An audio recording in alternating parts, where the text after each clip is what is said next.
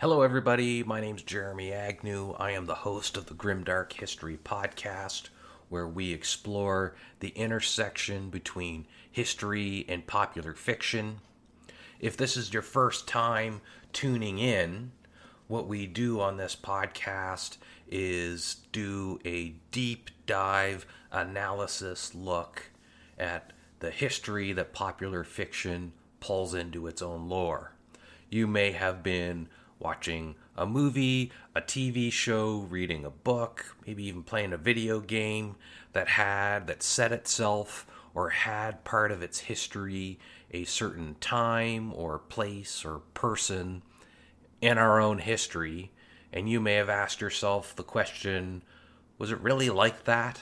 How much of that is reality versus them taking artistic license to make a good story for you, to be entertaining? So this is what this podcast is about. We look to answer that question of what was it really like during this time and place or this person. Right now for season 1, what we've been doing is exploring all the historical times and places the Emperor of Mankind has been as part of the lore and history of the Warhammer 40,000 popular fiction universe. And what we're doing here is starting a brand new series on Alexander the Great, his life and his achievements and his legacy. So tune in or keep on listening, and we're going to dive in. And what we have right here is episode 1 of the series, where we take a look at some of the background leading up to Alexander the Great getting control of the army that's going to invade Anatolia and the Persian Empire. So tune in, and thank you very much for listening. To paraphrase the godfather of history podcasters, Dan Carlin, in any other timeline, I would be doing a podcast episode about Philip the Great. And if you're wondering or scratching your head, wondering who the heck Philip the Great is, Philip the Great is who we would be talking about if Alexander the Great had never been born. Now, Philip the Great is not really Philip the Great. It's Philip II of Macedon. Philip II is the father of Alexander the Great. And he is, as you might imagine from my perspective and from the perspective of a lot of historians and other amateur history podcasters, a amazing example of somebody who was both a great political strategist, a great economic strategist, a great ruler of his kingdom, and a great military strategist. And it's rare in all of history to find a ruler of a land that has all of these things going for them. But Philip has those things going for them. And he gets those things in part because of the failures of his brother. Now, Philip of Macedon was never going to be king. His brother was the one who was king. His brother is the Alexander II. Now, this is not Alexander the Great. There are a few Alexanders in our story, but we are starting before Alexander the Great has been born, and instead we're talking about Philip of Macedon, who is a prince of Macedon, and Philip's brother, Alexander II, who is the king of Macedon. Now, Alexander II made quite a few mistakes, and we're not going to touch on all of them. This isn't an episode about Alexander II, but we are going to just talk about one of his mistakes, which was ticking off the Thebans. And he lost a battle, a significant one, against the Thebans.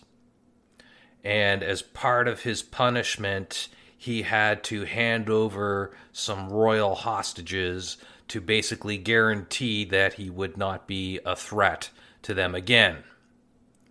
And the hostage that gets handed over is our friend Philip of Macedon. Now, a royal hostage here, that's somebody who is a long-term guest, voluntary or not, well, involuntary guest of the host or the winner of the battle. And if you're a fan of the Game of Thrones books, or maybe watched the HBO television series, you're familiar with the character of Theon Greyjoy, who was a hostage of the North.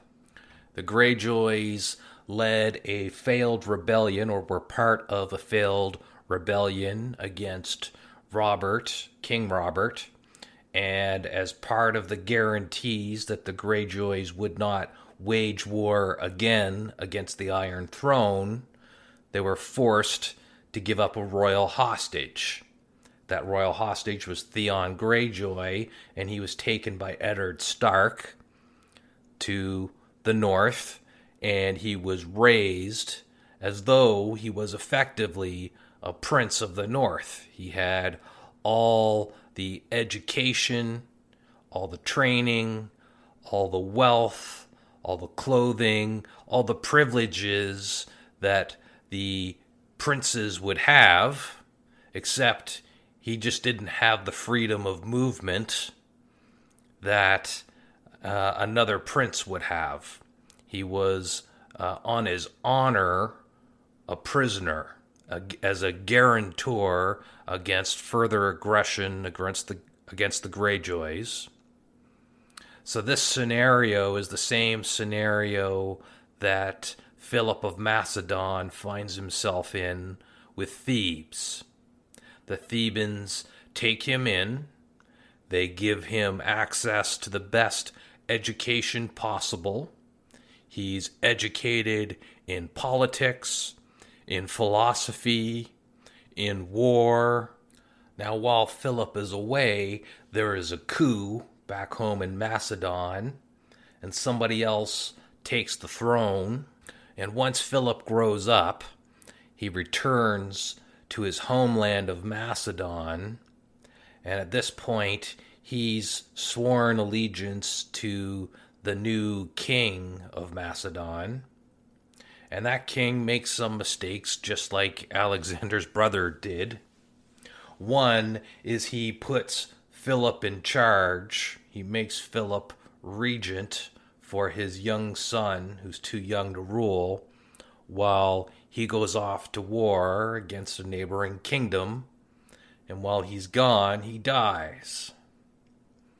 Now, Philip, like any good ruthless ruler at any given time, you've heard me say this once, you've heard me say it a million times, you never let a good crisis go to waste. And Philip has an opportunity here to get his throne back, and he takes it. He kills the child that he's a regent for, and from his perspective, he's put down a coup that took over his kingdom from his brother and his family. So now the throne is back in the right hands, and that's from Philip's perspective. But while Philip has been gone, he's received the best education possible from the city of Thebes, which was at that time one of, if not the most, preeminent city in all of the Greek city-states. So Philip has been set up right from the get-go for some success. He's seen what works well from the most powerful city in the Greek city-states. He's got an independent way of thinking as he comes back to his homeland of Macedon, and he is able to see the weaknesses that exist in his own kingdom. So in order to address these things, he institutes some reforms. One of the first reforms that Philip implemented was to double the size of his army, cavalry and infantry. That's a easy mathematical thing to do. You want to increase your odds of winning in battle, you have more bodies on the field. That's simple math. As long as you've got the money to pay them, you can field as many soldiers as possible. So Philip put 2 and 2 together and said, more bodies gives us a better chance of winning. That's not anything that's particularly innovative or genius. Anybody could have come up with that. But his reform to the phalanx is probably the thing that most people would see as significant innovation in military technology. Now, if I asked you to picture 2 Greek phalanxes facing off against each other, you'd probably picture something along the lines of, lines of soldiers holding large shields, roughly from your length of your shoulder down to your thighs. And from your knees and lower, there's a piece of bronze armor strapped to your shins to protect your shins. You probably are imagining a helmet with a nose guard in front of it and maybe some horsehair crest on top. You might be imagining somebody wearing a bronze plate or cuirass on their chest to protect their chest. And you would imagine them probably holding a spear in one hand and their shield in the other, lined up shoulder to shoulder with the person next to them with the spear pushed out in front of them. And then you're picturing probably ranks of similarly outfitted Greek soldiers behind that front line with their spear sticking out between them, and another one behind that person with their spear sticking out, and someone behind that person with their spear probably not sticking out but sticking up in the air.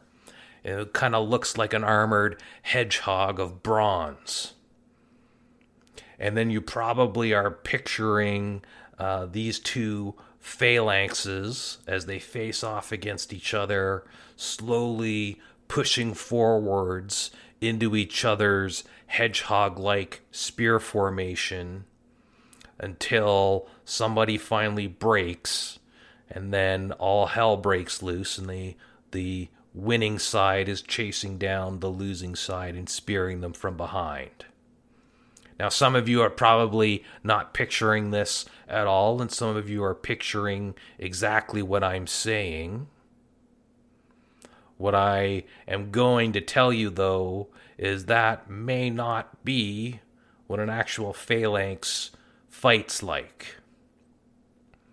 Without spending hours and hours going through the history of phalanxes and how Greek phalanxes fought and armed themselves, I'll say this, that, a few hundred years before Philip of Macedon, there is a Greek vase. It's called the Kiji vase. It was found in Greek Italy.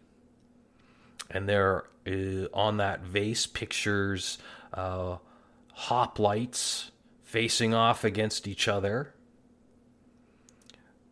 That looks more like individual lines of people kind of dueling each other, with soldiers in the background with spears or javelins, and the god Pan standing between them, causing panic. That was probably what people now think the phalanxes originally were like, where instead of stacks of soldiers going at each other, crushing into the other one, they probably think, at least a little while before Philip of Macedon, that there would be an individual line of soldiers, and they would probably throw some javelins at the opposing soldiers before rushing forward, and as a line of maybe just one line deep, trying to spear the other opposing line. And when somebody fell or got tired, there was a line standing in reserves, and they would run up and do the same thing, and there's another line waiting behind them to run up and do the same thing when somebody else falls or drops. That's one of the theories about how a phalanx used to fight. And there is an evolution of phalanxes. There's also an evolution of the helmets they wore, and there's an evolution of the armor that they wore. It went from being solid bronze to mostly leather with some bronze or iron plates. The shield shapes changed and evolved. Some of them had that unique rounded shape. If you're picturing the movie The 300, there's a lot in that movie that's wrong, but if you look at the shape of the shields, you can be picturing that as what a phalanx might look like. And then there's the spear that they have. The spear of a traditional Greek hoplite was thought to be approximately 2.5 meters long, give or take a few centimeters. That's roughly 8 feet for our American listeners, give or take a few inches. And it's thought that they would hold the spear in one hand and their shield, which was called an aspis, in the other, and that they would line up shoulder to shoulder and effectively get into a shoving match. It was thought to have this Greek principle called othismos. That was the primary way that phalanxes fought. Othismos is a Greek term for pushing. The theory being that you got your shields slammed together, your hedgehog-like spears sticking out, and you rushed forward into your opponent and tried to basically push them off balance, and that would cause the formation to break, and then that'd basically be the end of the battle. So the stronger you were, the better it was, but also the more ranks you had in your phalanx, well, that would offset anyone's individual strength, because you've got the strength of the person behind you pushing, and the strength of the person behind that person pushing, and so on and so on. So you would imagine almost immediately the deeper a phalanx was, it was basically guaranteed to win in battle against a phalanx that was only 1 or 2 rows deep. If your phalanx is 5 rows deep, well, no person is going to hold up against the strength of 3 or 4 people pushing. But it's hard to believe that that's actually how they fought, because there are written accounts of a phalanx only 2 men deep, holding off opposing phalanxes that were 5 or 6 men deep. And these would both be Greek phalanxes, not a Greek phalanx versus a Persian one, for example.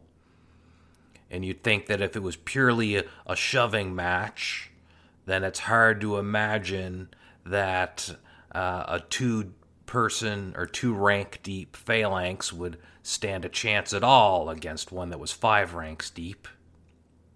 So it had to be more than that.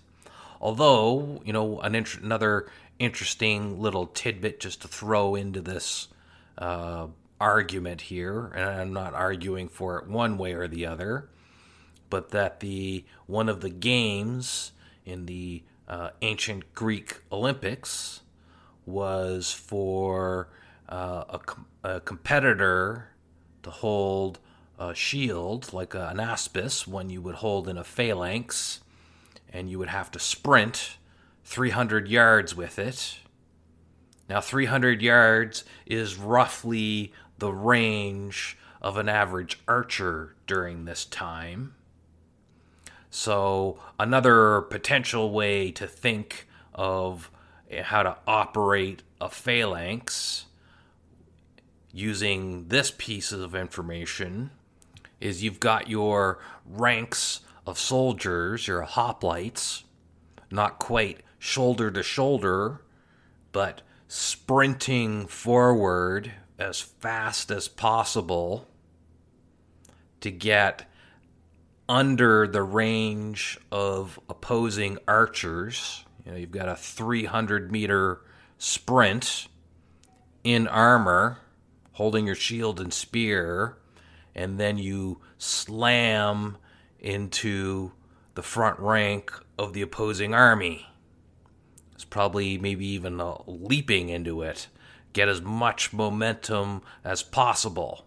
And then you've got your second rank right behind you, third rank, fourth rank, all coming in. You got the first rank hopefully maybe breaking them right away. And if they don't break right away, then maybe it becomes that shoving match.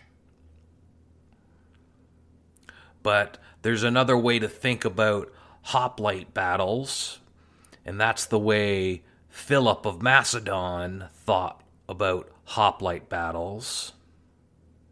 You've got the spear, it's 8 feet long, and it's hard to imagine if you're in a shoving match with your opponent that an 8-foot spear would be a useful tool when you're trying to get as close as possible. How could you possibly bring your spears to bear?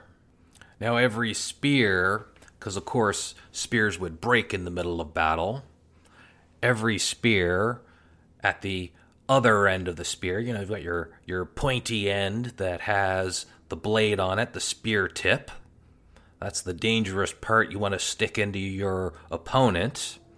But if the spear broke, every spear you could basically turn around, and the end of the spear, the non-dangerous end, it might be the end that you would typically stick into the ground if you were just holding your spear and standing there. That end has a kind of sharpened tip on it as well. It's not a full spear point, but it is a piece of sharpened bronze or iron. Well, be iron at this time, so we'll just stop talking about bronze. Be a tip of iron that's kind of sharpened a bit. It's not a spear tip, because that would dull pretty quick if you were just sticking it in the ground all the time. But it's enough to cause a lot of damage as a backup weapon if your spear tip breaks. Well, the way Philip of Macedon thought about phalanx battles is that the spear is really the dangerous thing, so we need to get that more involved in the battle rather than it be about the shield and this Othismos shoving match. The more spear points you can get to bear, the better off you are. You don't have to worry about a single shove breaking your entire army. You have to get past the spear point first, and then you've got to worry about maybe your army breaking. So what's better than an 8-foot spear? Well, how about a 10-foot spear? That'd be better than an 8-foot one if you want to keep your opponent away. The further you are from their weapon, while still enabling yourself to bring your own weapon to bear, the better off you are, wouldn't it be? The aim of battle, the aim of war, is not to die for your country, but to convince the other person to die for theirs. That's to paraphrase General Patton. So really, the goal of a battle is to kill the other person or convince them to break while not dying yourself. That seems like pretty simple calculus to everybody listening. And if your main weapon here is a 8-foot spear, then a spear that's longer than the 8-foot one is better than a shorter one, isn't it? But, let's play a little game here, and certainly better than a 10-foot spear would be a 12-foot spear. We can have a little antiquity arms race talking about this line of discussion, can't we? I mean, we could get crazy here, and we can make a spear that's 18 to 20 feet long. Double the length of a Greek hoplite spear. What would that look like to you being a Greek hoplite? This is the way you fought for hundreds of years. The way your father fought, your grandfather fought, his grandfather fought, and there has been a lot of war happening up until the time of Philip of Macedon. Sure, a lot of people probably have the story of the 300 in their heads and the Battle of Salamis. Maybe the Battle of Marathon pops into your head too, of Greek hoplites fighting each other. But there is also just prior to Philip of Macedon, there was the Peloponnesian Wars. That was roughly a 30-year-long, give or take, hot and cold period of war between the Delian League, which is the League of Athens and their allied city-states, and the Spartan League and their allied city-states. Everybody knows about the rivalry between Sparta and Athens.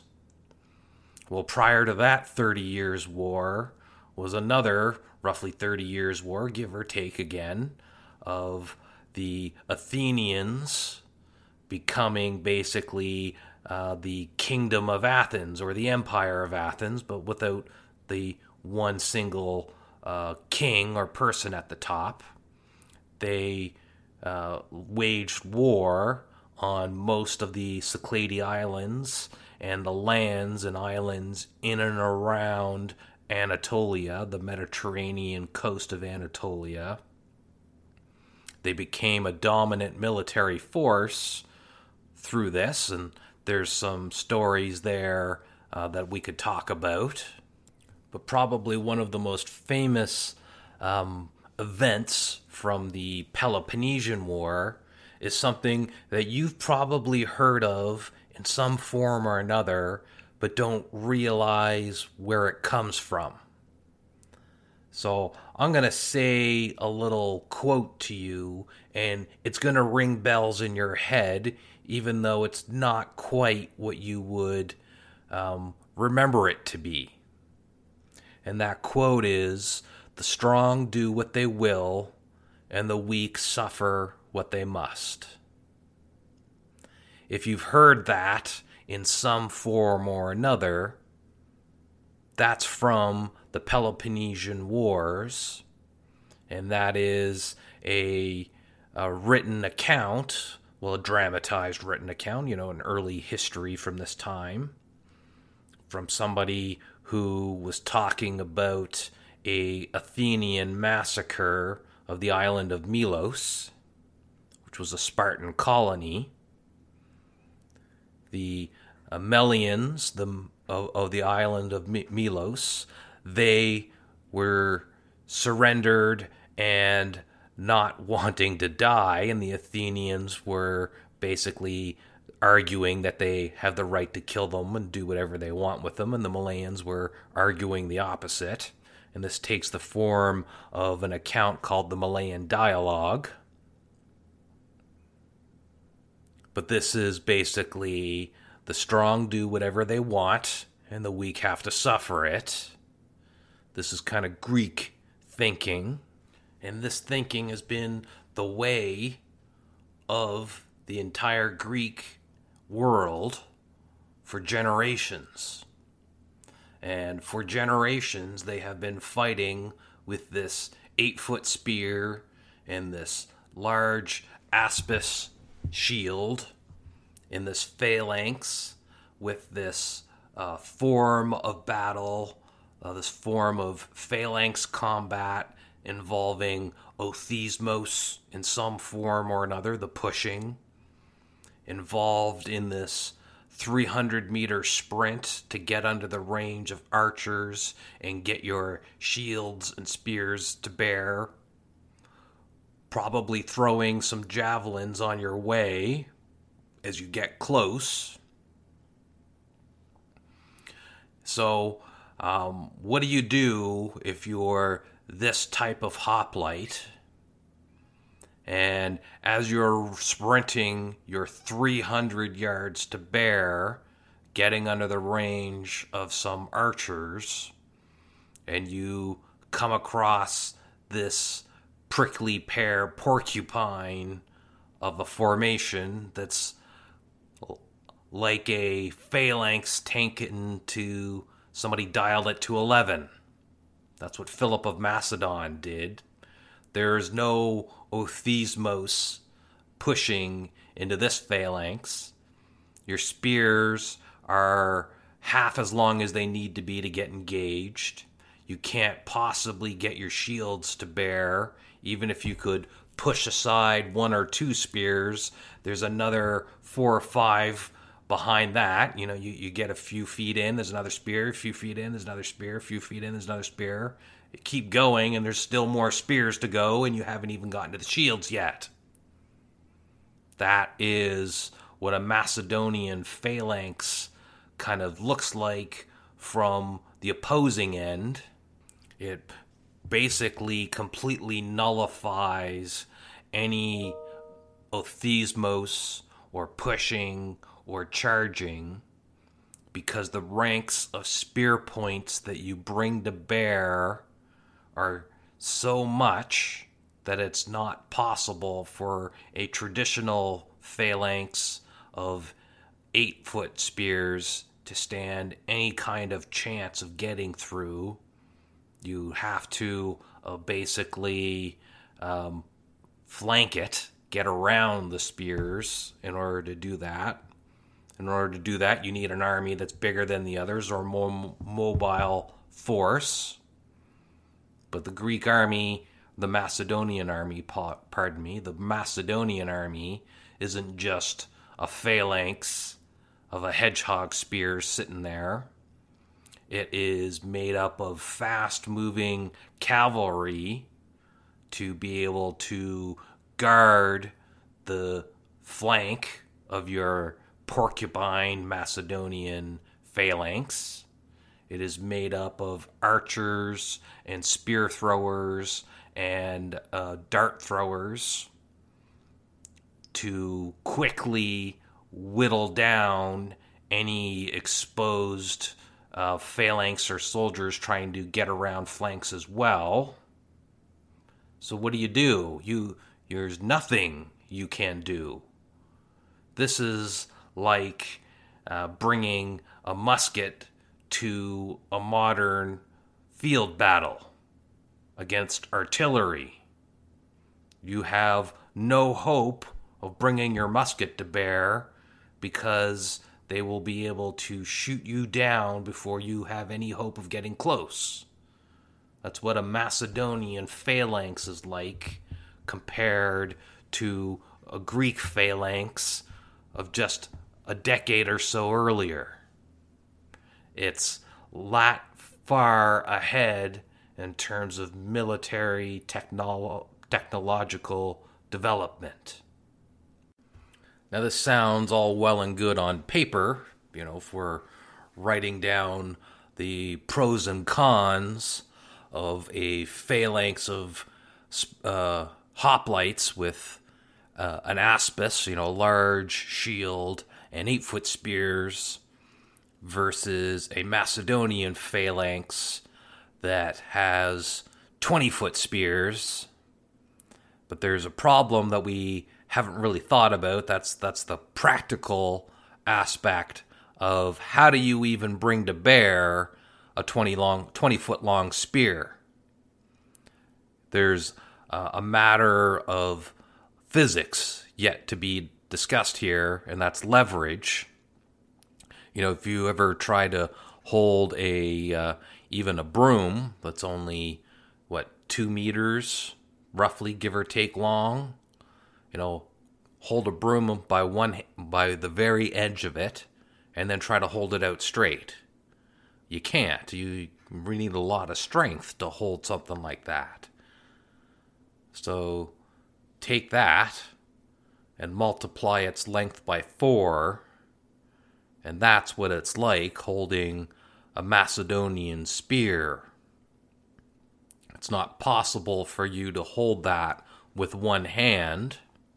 You need 2 hands in order to properly wield a 20-foot long spear and be at all effective in combat. Well, that sounds okay. We've solved that problem, but the other problem is, what do you do with the shield? If you've got both hands to hold your spear, how are you anyway holding a shield up to defend yourself?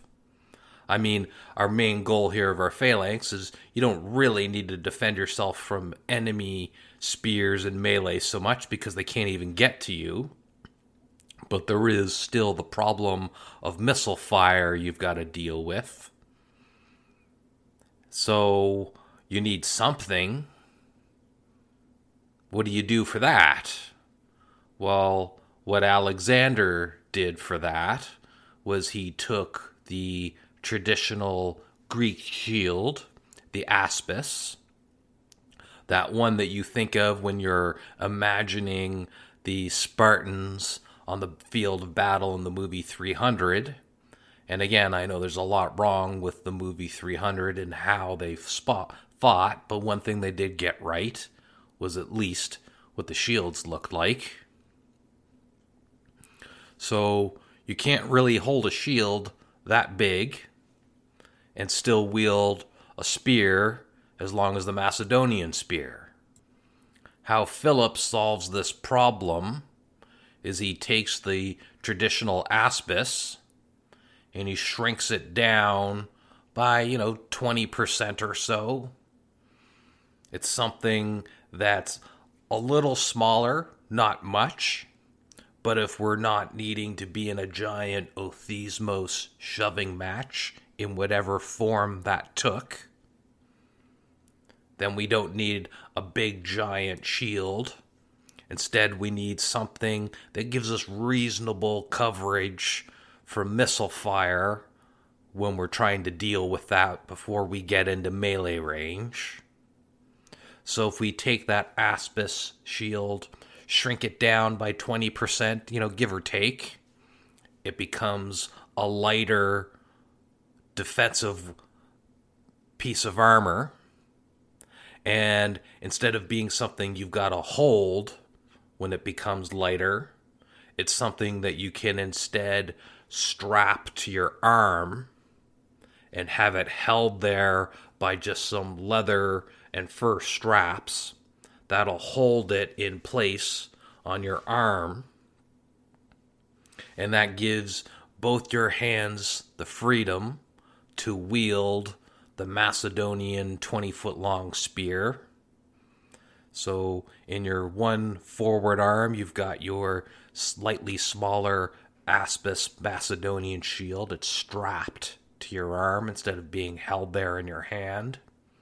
So you've got some freedom to raise your arm and lower it in order to defend yourself from incoming missile fire as you need to, while you're running that 300-yard sprint to get into melee range. And then there's another problem, another piece of logistics we need to deal with if we have 20-foot long spears. How do you even take an army that's 30,000 strong and then march across the wilderness with it? How are you going to carry, during a multi-week march, a 30-foot long spear? Can you just imagine trying to walk with that? So what Alexander does is he takes that 20-foot long spear. Sorry, I know I said 30 a few seconds ago. It's 20-foot long, give or take, again, a few inches here and there. Takes that 20-foot long spear, cuts it in half, and at that halfway point, he affixes some mounting screws so that you can unscrew and screw together this 20-foot long spear into two separate 10-foot halves. And then you can strap that into your backpack and march along with it, and then you don't need to have a giant unwieldy 20-foot long spear that you're marching with. Instead, it's just something that's strapped to your back that looks more like a couple of flagpoles minus the flag. That's much more manageable. Still has that little slightly blunted tip at the end of the traditional Greek phalanx spear, so that if your main primary weapon, the spear tip, breaks, you can still flip that thing around and you've got a dangerous weapon still. But the Macedonian phalanx really takes advantage of the multiple ranks of soldiery behind you. We're not pushing anymore. There's probably a little bit of that, but the ranks of the soldiers behind you are there because their spears are basically the next line of defense if somebody gets by your spear.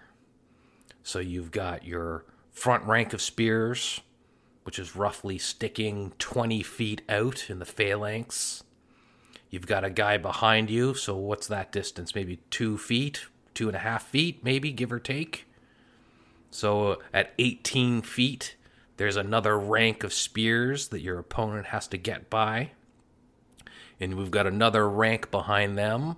So now, if your opponent's got by the 20-foot rank of spears, they've got by the 18-foot rank of spear tips. There's a 16-foot rank of spear tips, then a 14-foot rank of spear tips, then there's a 12-foot rank of spear tips, and then there's a 10-foot rank of spear tips. You know, if we do the math there, that's 6 ranks of spears you have to somehow get by before you can even get your own spear into the battle. That's like taking 6 rounds of fire before you can even fire one single shot. So that is what a Macedonian phalanx looks and feels like. That's how innovative it was for Philip to have created this next evolution in how a hoplite and phalanx can arm themselves, move about the battlefield, and fight. And you can imagine the world of Greece that has basically spent the last 200 years, give or take, a few decades here and there, a generation once or twice, of being in a state of almost constant war. Again, there's breaks, a decade here and there, a generation here or there, in and amongst themselves, between Athens and Sparta, or Athens and other colonies, or between the Greeks and the Persians before them, or between the Greeks and the Italians. So there is a lot of war that has been draining away the main resource of the Greek armies, its able-bodied male population. Macedon has not suffered anywhere near as much as that. Macedon has been a client state and ally of Persia for a long time, up to the time of Macedon.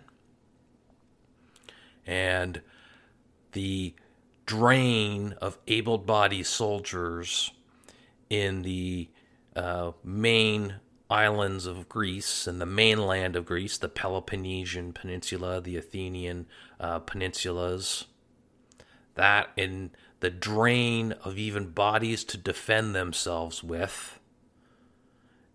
And then they have to face this prickly, porcupine, 20th century alien phalanx that none of them has even conceived of, shows up on the battlefield with Philip at its head.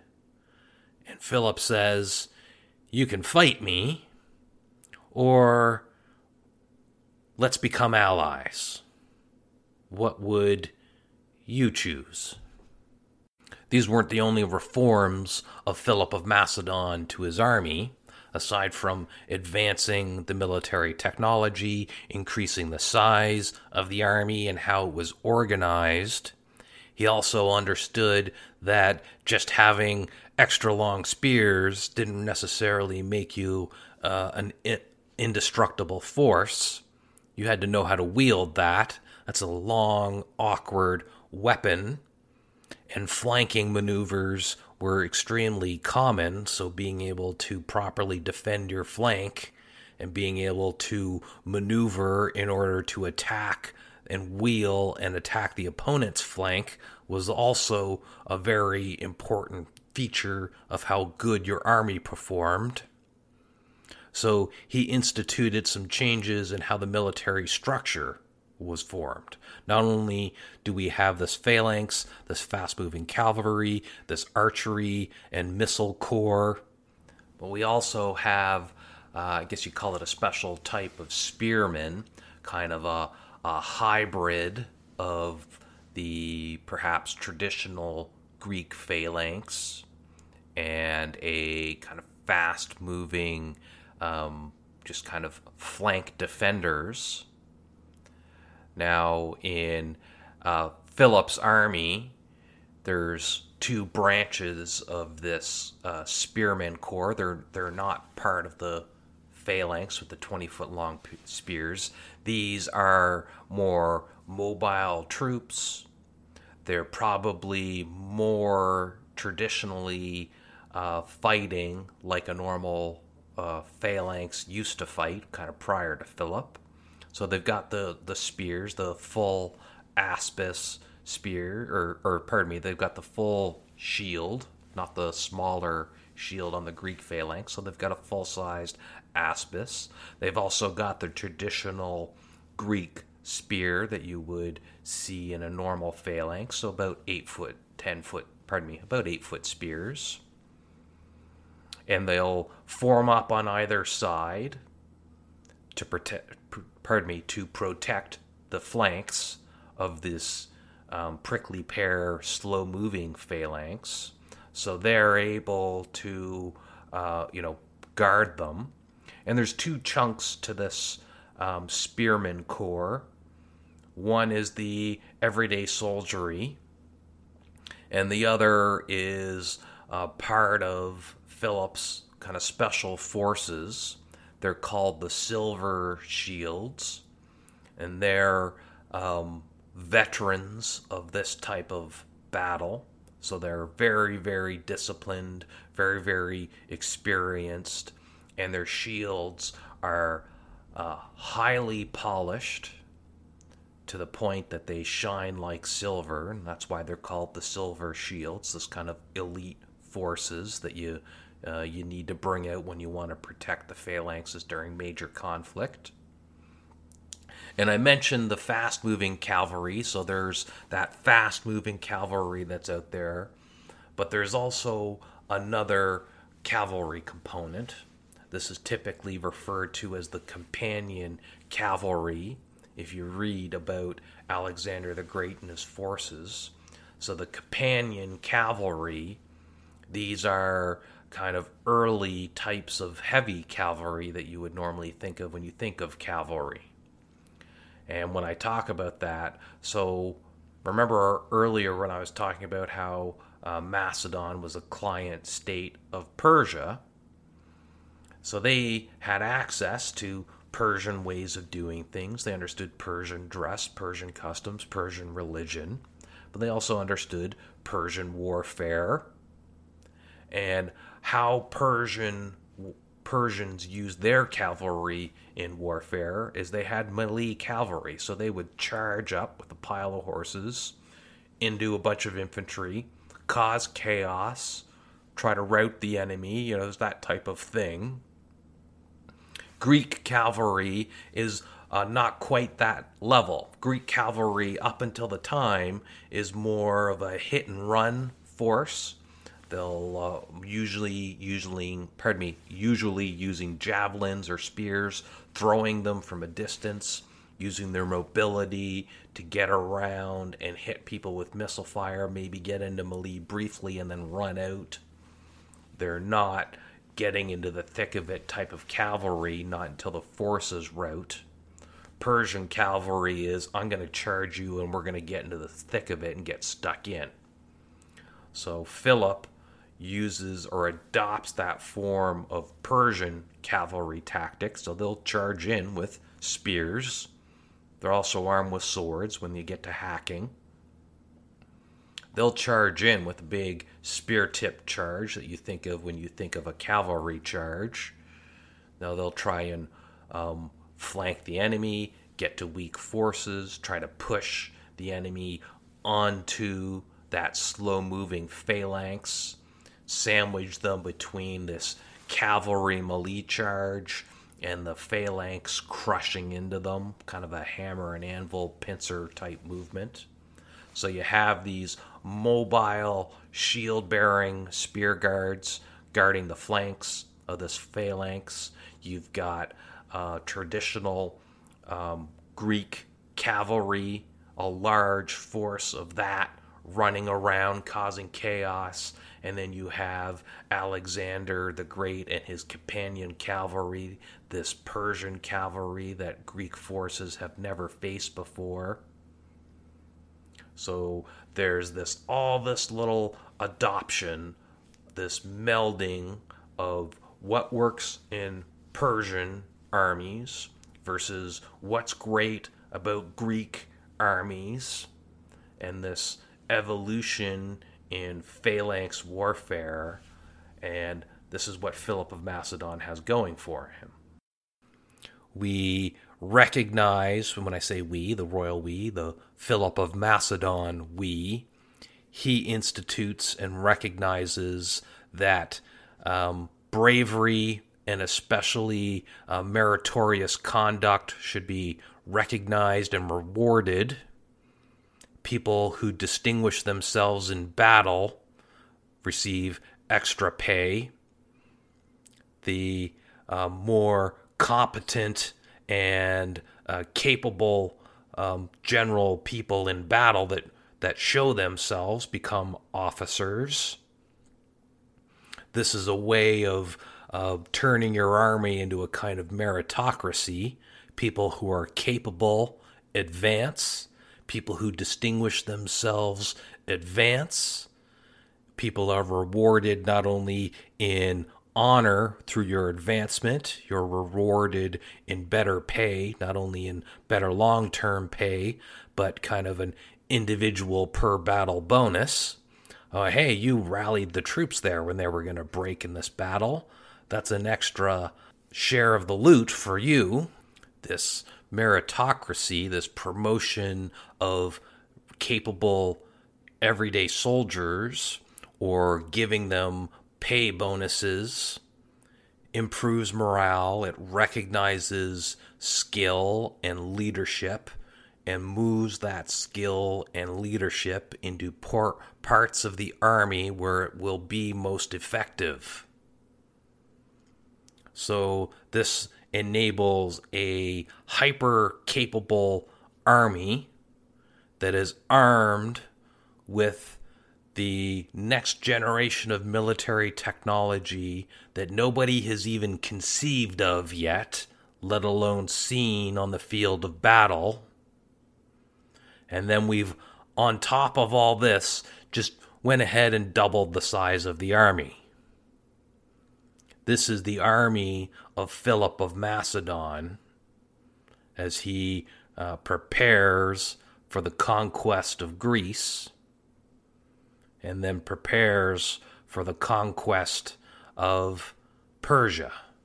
And I want to apologize. I know in the last few minutes here I've been talking about the reforms of Philip of Macedon to the army, and I realize that I've been referring to Philip as Alexander. Apologies, that's a mistake I made, but just for the last few minutes, whenever you heard me say Alexander, I really meant Philip of Macedon. So let's move on and talk a little bit about what is the current state of Greece ahead of Philip of Macedon's conquest of the Greek city-states. So Philip of Macedon is going to show up on the scene militarily around 350 BCE, give or take a few years. So keep in mind, 350 BCE is where we're looking for Philip of Macedon to be.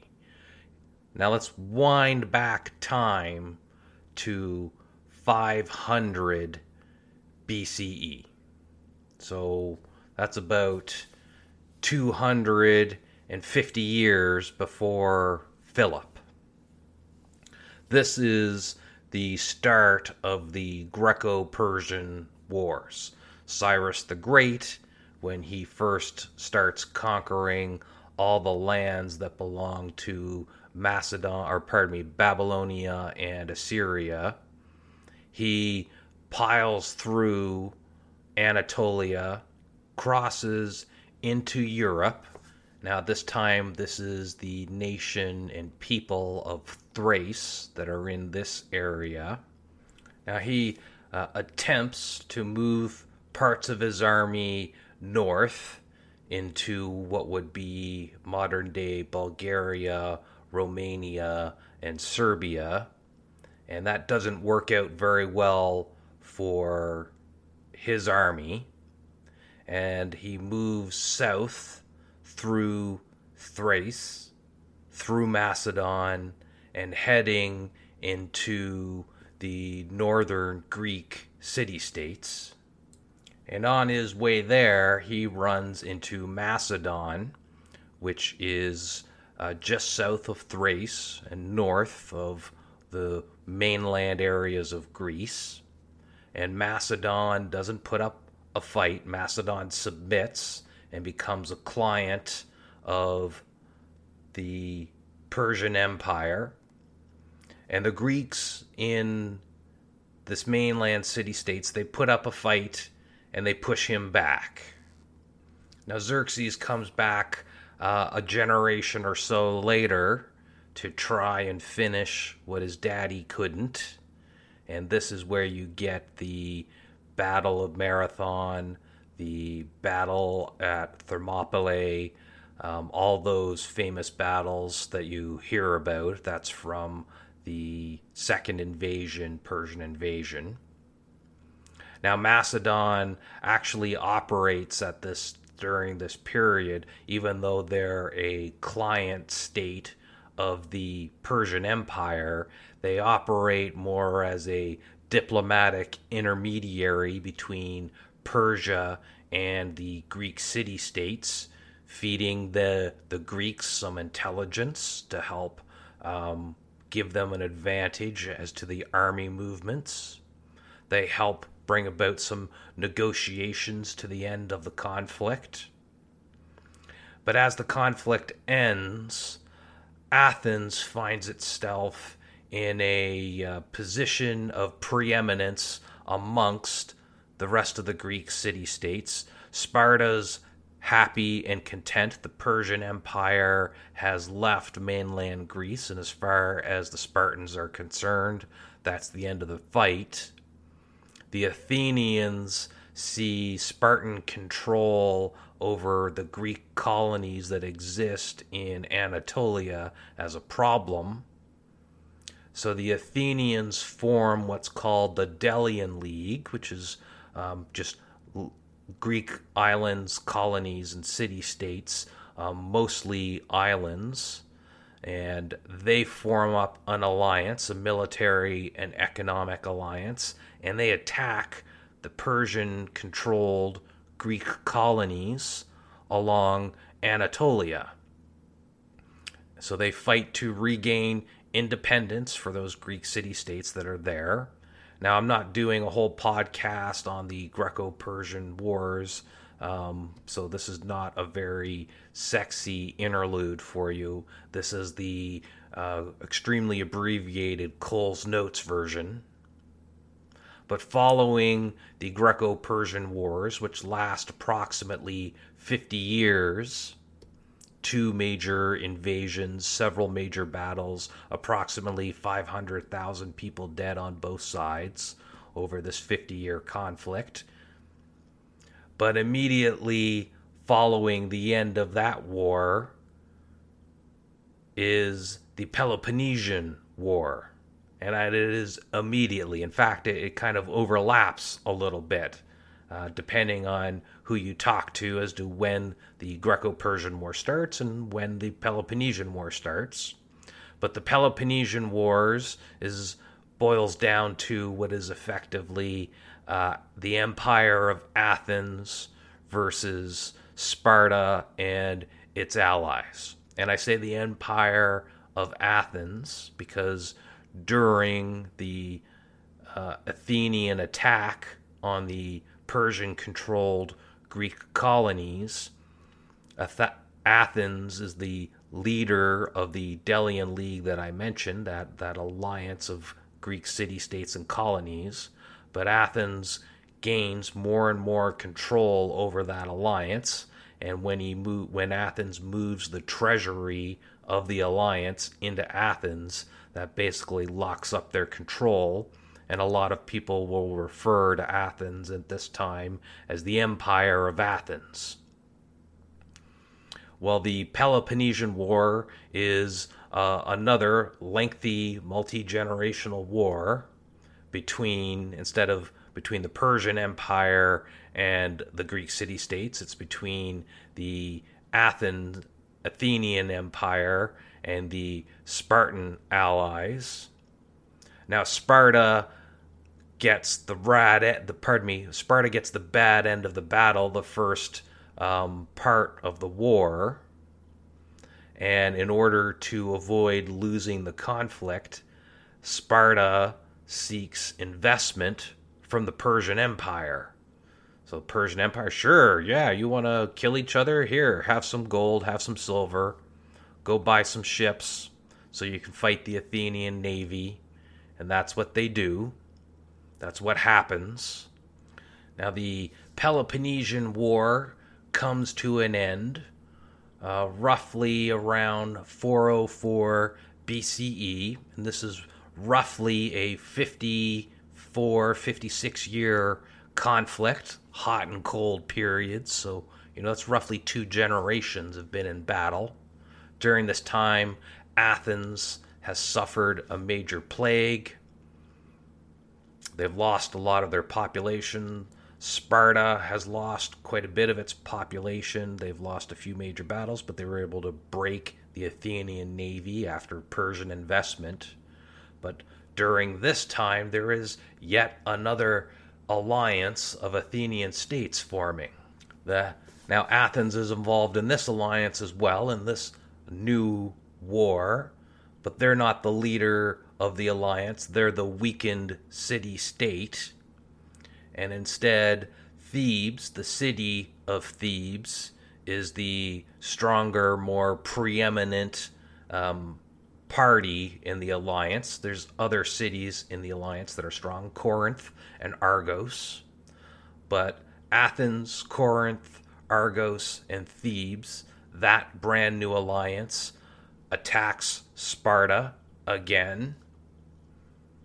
Now, the Persian Empire is loving all this inter-Greek conflict, and Persia withdraws their money and support from Sparta and instead invests it in this brand new alliance of Athens, Thebes, and Corinth and Argos. And they're happy to take money to buy mercenaries, to buy ships, to attack Sparta and their allies. So this war, what's called the Corinthian War, lasts from approximately 395 BCE to roughly 387 BCE. Again, this depends on who you're talking to and what you're reading, but give or take a few years, we're roughly a 30-year war, yet another war that lasts basically an entire generation, draining the bodies of able-bodied Greek males to fight conflicts. Now you'll notice Macedon is not really named in this conflict, other than as a kind of intermediary, somebody feeding the Greek allies intelligence on the Persian army movements during the Greco-Persian Wars. Macedon was what I would call lightly involved in the Peloponnesian Wars, when the city of Athens tried to take a key trading city near Macedonian lands. There was some brief fighting there, but that was about it. So Macedon survived basically 150 years of warfare without having to lose really any bodies at all. This is the state of mainland Greece that Philip of Macedon and his shiny brand new army comes to invest itself in at approximately 350 BCE, give or take a few years. So as Philip of Macedon and his shiny new army shows up on the scene, Greece and its colonies have experienced roughly 8 generations, give or take a generation, of near constant warfare. This does a couple things. One, as I said, the Greek city-states, colonies are drained of their main defensive resource, which is able-bodied male soldiers, to put up any real significant fight to Philip of Macedon and his alien technology, brand new phalanx that nobody has even conceived of, let alone had to fight on a field of battle. So I'm not going to go through all the battles and wars that Philip went through conquering Greece. We want to get to Alexander. Suffice it to say that Philip, either through threats, through actual battles, or through political alliances, comes to dominate the near entirety of all of Greece. The only parts of Greece that remain outside his control are chunks of Sparta and the island of Crete. That's basically it. Now, there's probably, a few teeny islands and colonies here and there. He's not touching the Greek colonies that are on Italy. But when we're talking about mainland Greece and the Aegean colonies and the colonies that are along the coastline of Anatolia, those all come under the control of Philip of Macedon. Now, he's not declared necessarily the king of all the Greeks. There is a nominal alliance of all of these Greek city-states, but which all of them recognize Philip as the head of. And that's what's really important here. Now, I do hope, I plan to, at some point, get back to the Greco-Persian Wars and the Peloponnesian Wars because, again, my podcast is about the intersection of history and fiction in popular fiction, and there's a lot of good popular fiction that covers this timelines that I plan to get to eventually.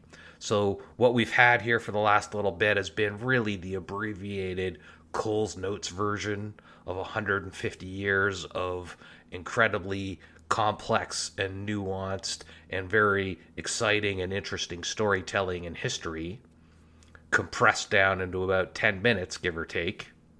But we want to get to Alexander. So we're going to get to that right now. We got one last thing to talk about with regards to Philip before we bring Alexander onto the scene, though.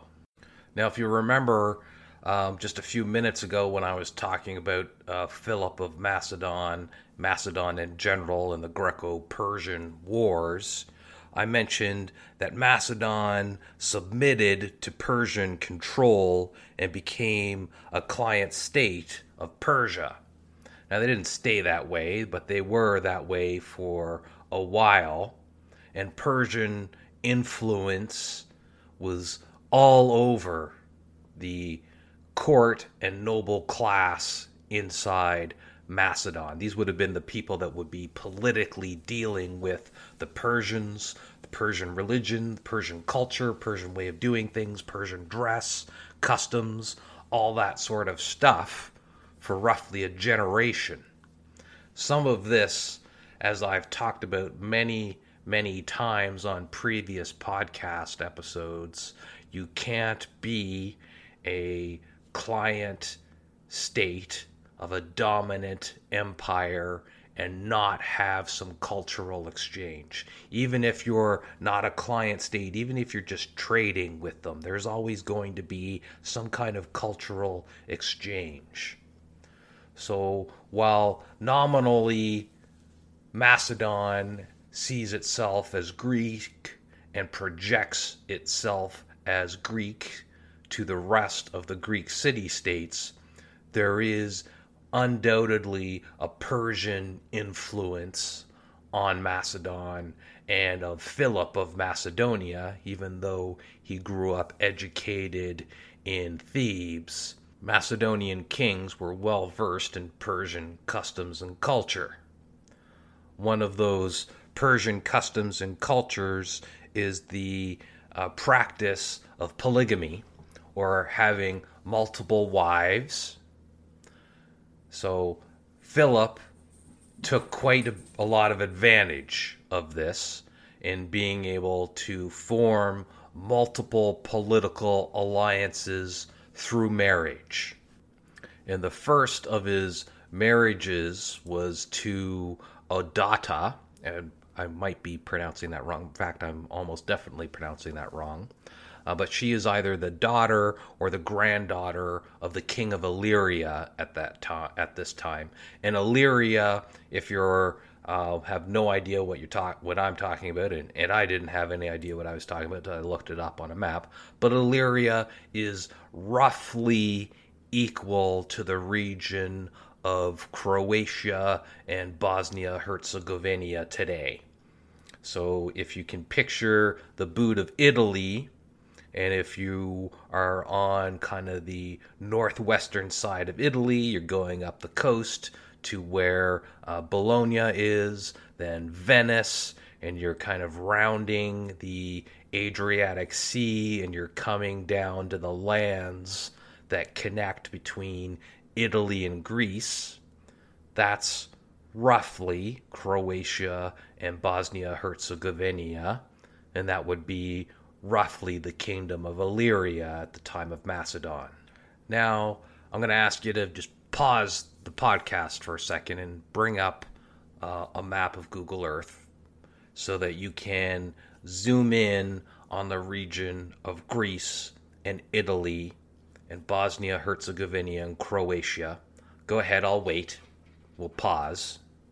And now that you're there, you can see Greece.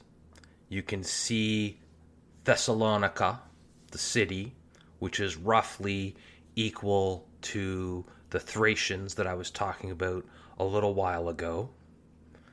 You can see along Greece, as you head to the south of Greece, you've got that giant landmass there with those three fingers sticking out in the Mediterranean. Down around that area, near those three fingers, is where the remnants of Sparta is. And you can see North Macedonia, even today. That would be part of Philip's Macedon. And you can see just next to Macedon and between Macedon and Italy is the country of Albania. That is roughly equal, if you combine Albania, Kosovo, and Montenegro, parts of that, give or take, borders shift. That is roughly equal to the lands of Epirus.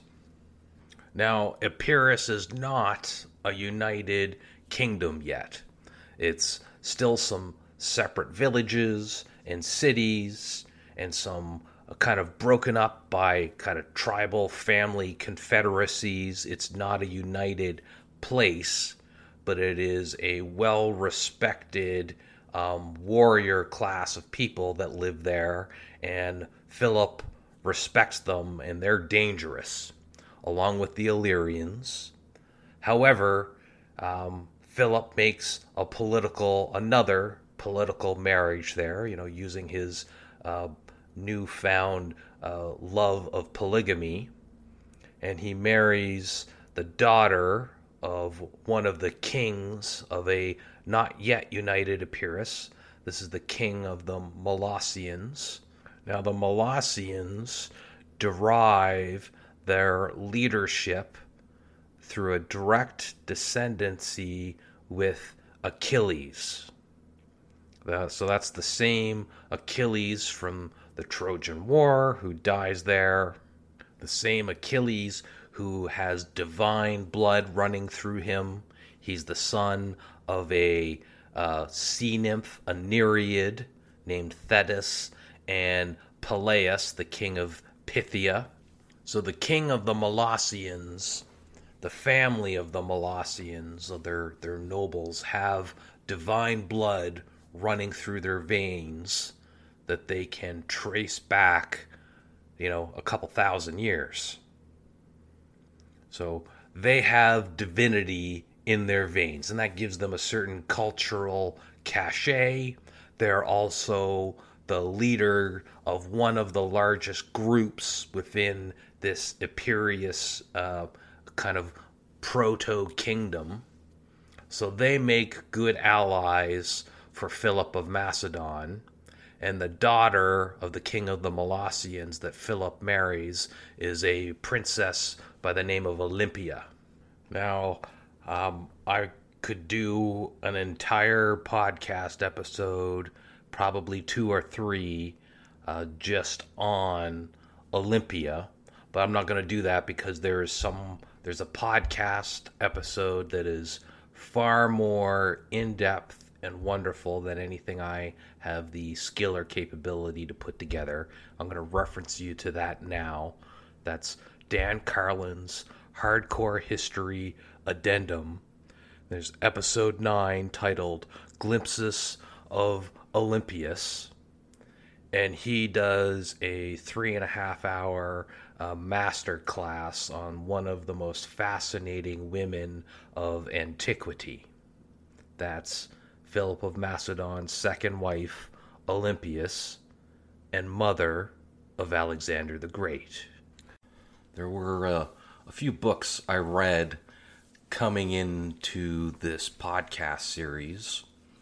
One of them was a translation of Plutarch's work called Lives.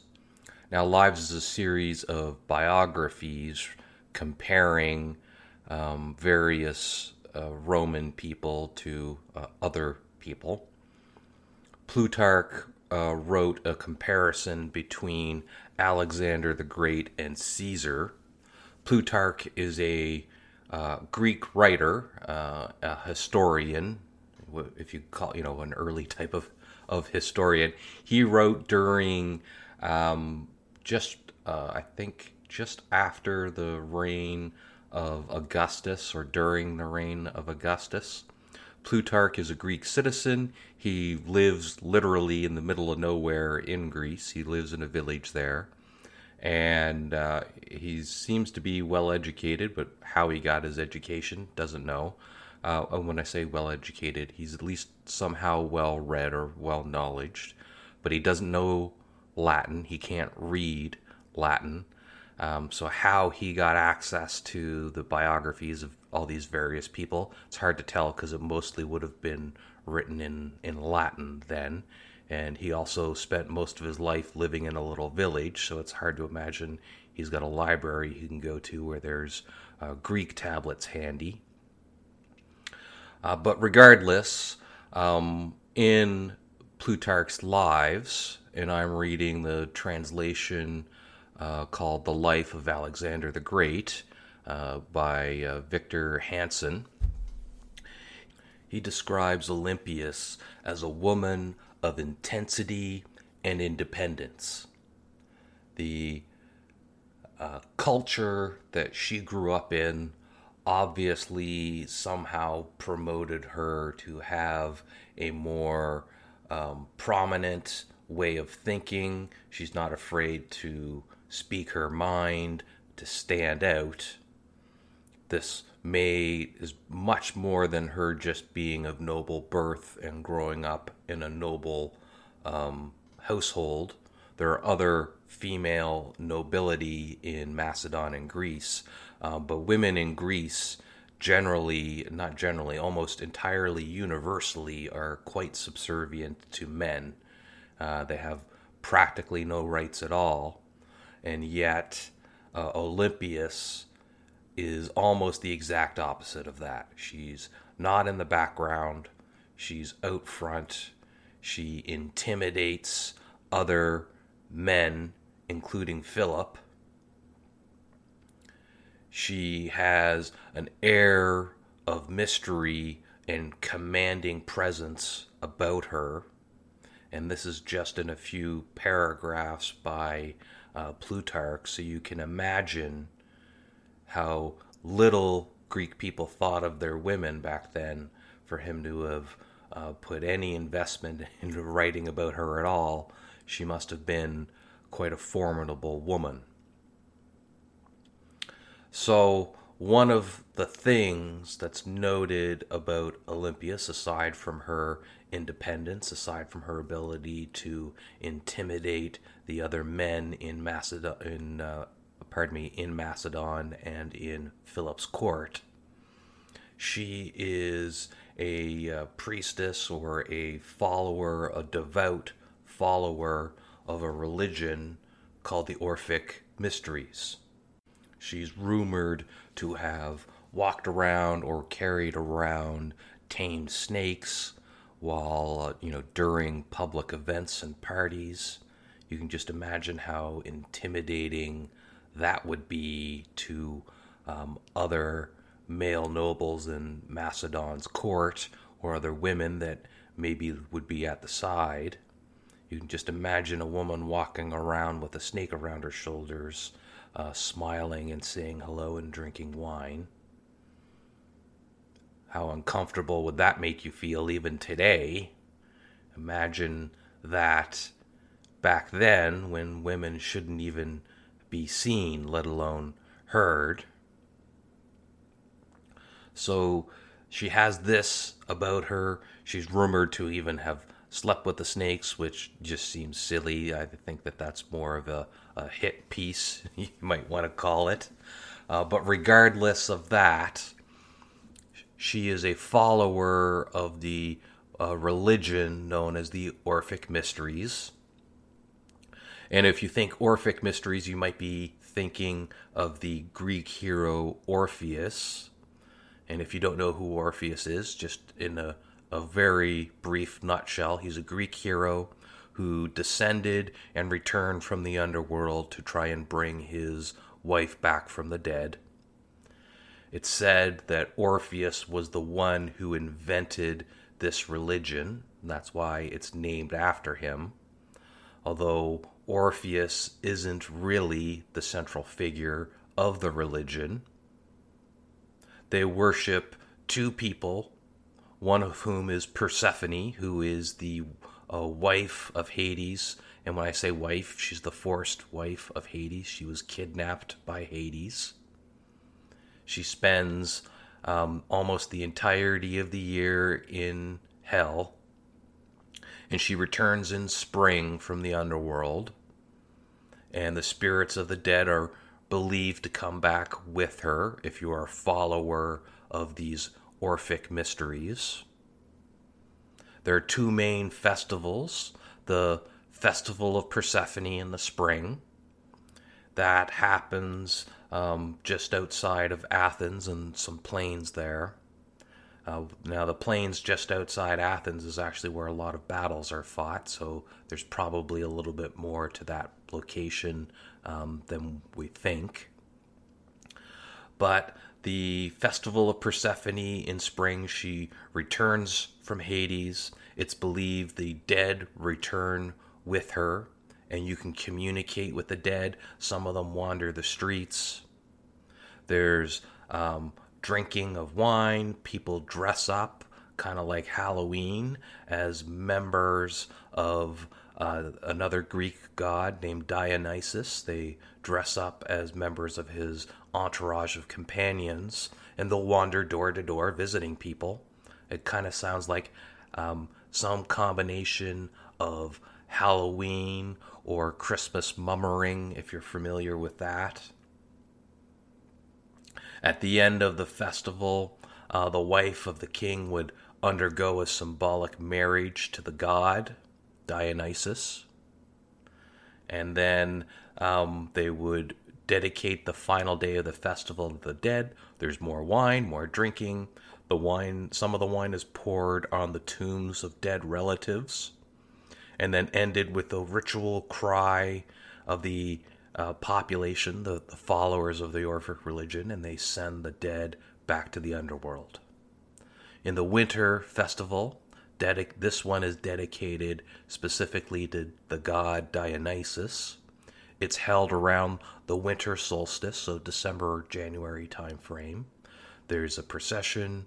People are carrying phalluses, so carved wooden erect penises.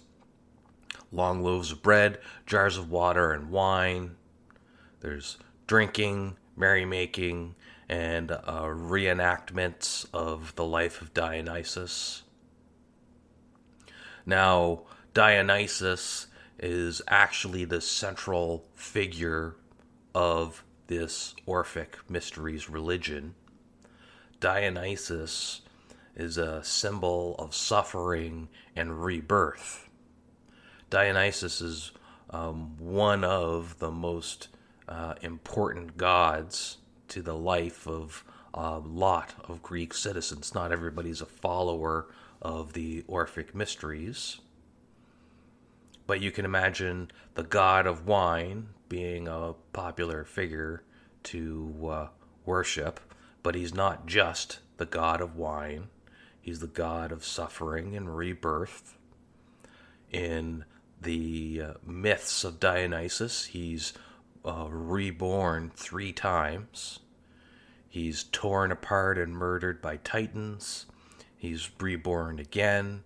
The followers of the Orphic Mysteries believe that when you die, if you are a follower of the Orphic religion, you will die and spend eternity in the presence of Dionysus, and everybody else is doomed to perpetual reincarnation. Now, there's a lot going on with this religion. There's, if you're listening today, there's probably ringing in your head, as I've been talking about it, elements of Christianity, elements of Buddhism, elements of Halloween, elements of Christmas. There's probably some more in there that other people more knowledgeable about their own local cultures and practices are probably ringing bells in their heads. So it's interesting to see a little bit of a few things in this religion. It's not just about drinking wine and carrying erect penises around. But regardless of all of this, this is the religion of Olympias. She's a devout follower of this. And the night before her marriage to Philip of Macedon, she has a dream that a thunderbolt strikes her womb and sets her whole body on fire. And then the flames disperse,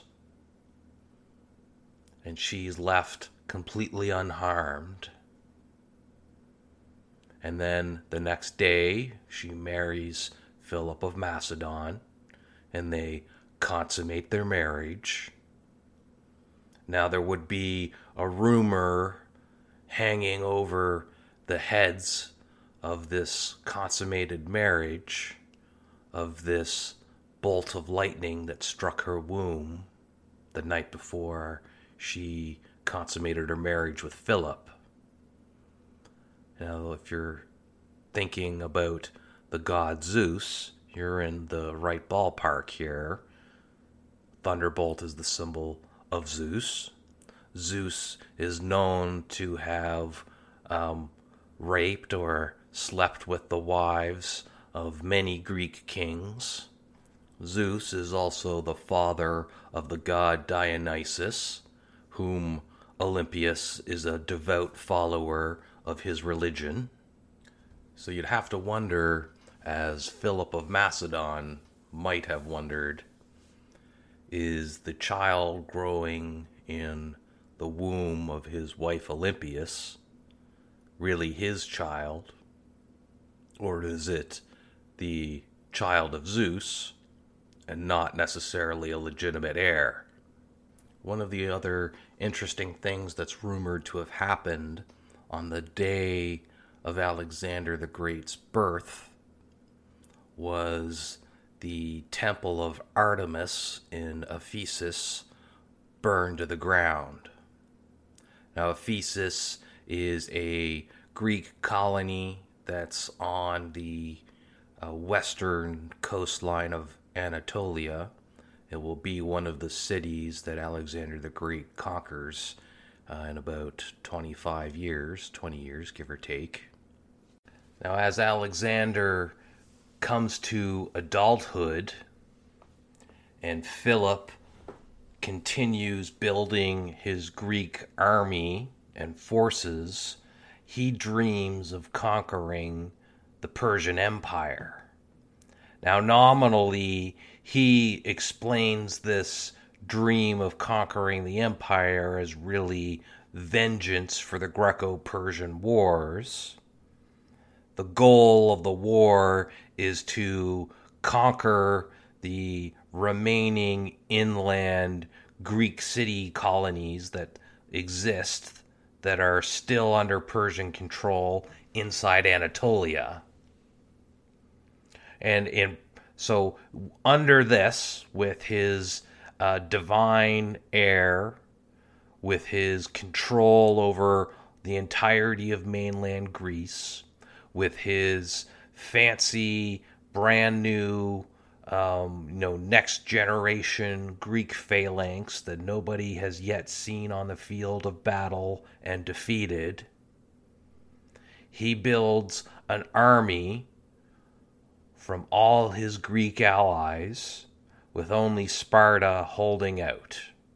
The tiny Sparta that he's managed to isolate. And now if you're wondering why doesn't he go into Sparta and mop them up, I'm going to direct you to a novel called Manny.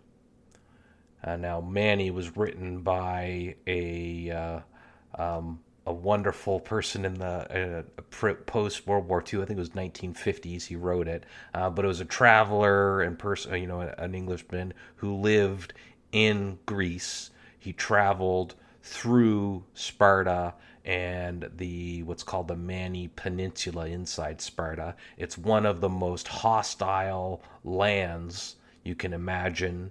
There's mountains everywhere. It's very difficult to move an army around. This peninsula, this area, this actually remains a holdout. It's never fully really conquered by the Romans even.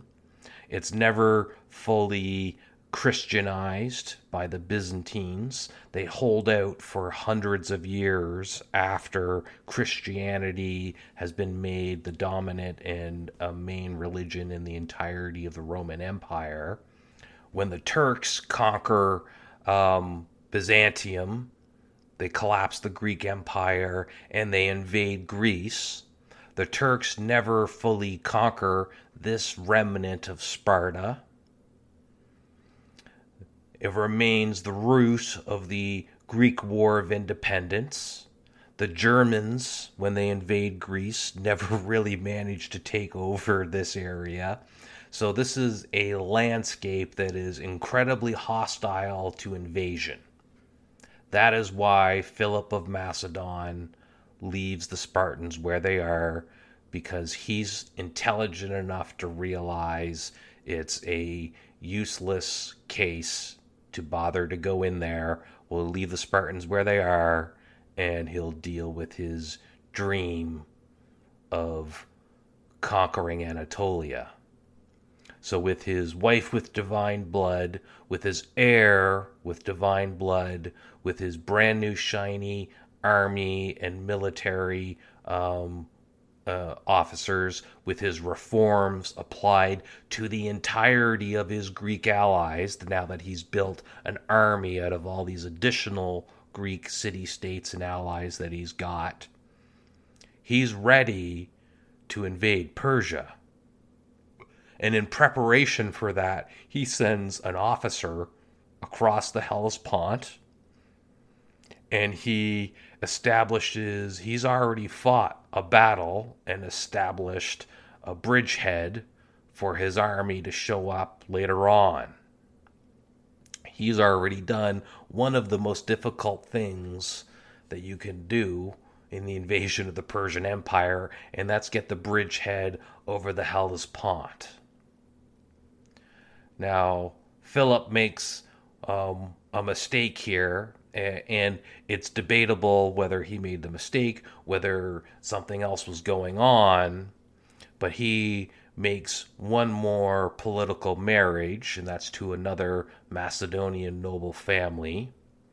He marries into this Macedonian noble family to get more allies, more support, more money.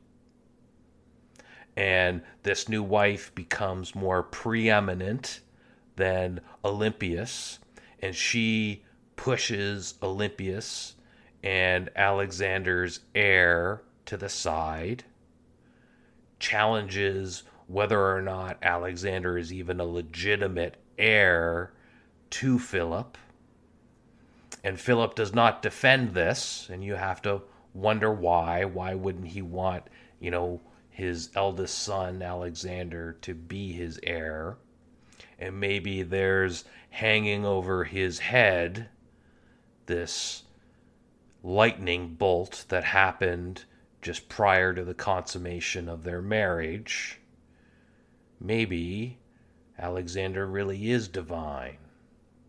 maybe Alexander really is the son of Zeus.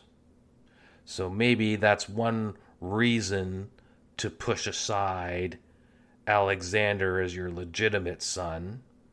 Get a new wife, one who's not so uppity and independent as Olympias is. Maybe he can get a new male heir. But while he's doing this, Philip is murdered. Now, there are a lot of different stories or theories out there as to why Philip was murdered. He was murdered by one of his bodyguards. The reason for the murder is unknown.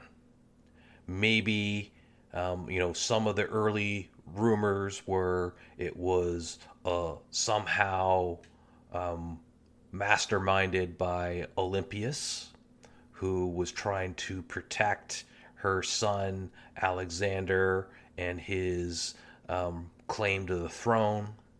There are rumors that it wasn't that at all, that it was instead the assassin was basically a jealous lover after Philip spurned him and turned his attentions to somebody else. Modern historians and analysis don't think either of those stories are likely.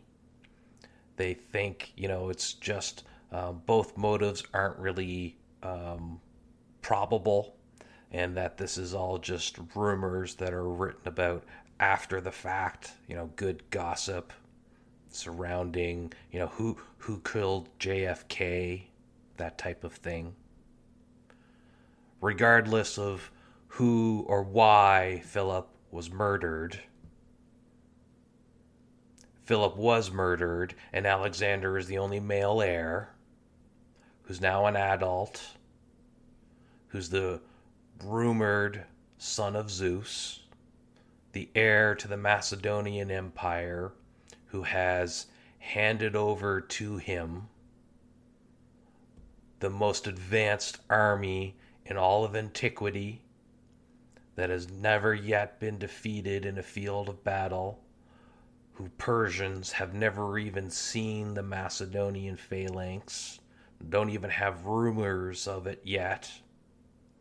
There is an alliance of Greek colonies and city-states unheard of in all of history. It's beyond anything even the Greco-Persian Wars managed to pull together. And there is already an established bridgehead inside Anatolia from which Alexander can launch his campaign. So Alexander has been set up as best as anybody possibly could be for what is about to happen in our next episode. Okay, thank you very much. This has been episode 1 of our brand new series that I'm calling The Ascension of Alexander the Great. If you enjoyed this episode, it would help me very much if you gave it a like and subscribe to the podcast, whether you're listening to this on YouTube, Spotify, Apple, or any of our other podcast platforms out there. Everything that you do, whether it's a like, a comment, a subscribe, tells the algorithms that you enjoyed the show, and it's going to increase the likelihood that this show gets exposed to other people that enjoy history just like you. If you'd like to give any feedback, you can pop onto the YouTube channel. You can drop a comment there. Also, there is a community post on my YouTube channel, and that's youtube.com/grimdarkhistory. You'll see a community post there. Voting is open for Season 2 of the Grimdark History, so you have a chance to steer the ship, as it were, and decide the topic of our Season 2 that'll happen in the summer of 2024. If you'd also are interested in just sending me a note, drop a note on the channel or shoot me an email, and that's at grimdarkhistory@gmail.com. Otherwise, I will catch you all next month for episode 2 in our series of the Ascension of Alexander the Great. Thanks very much, and have a good day.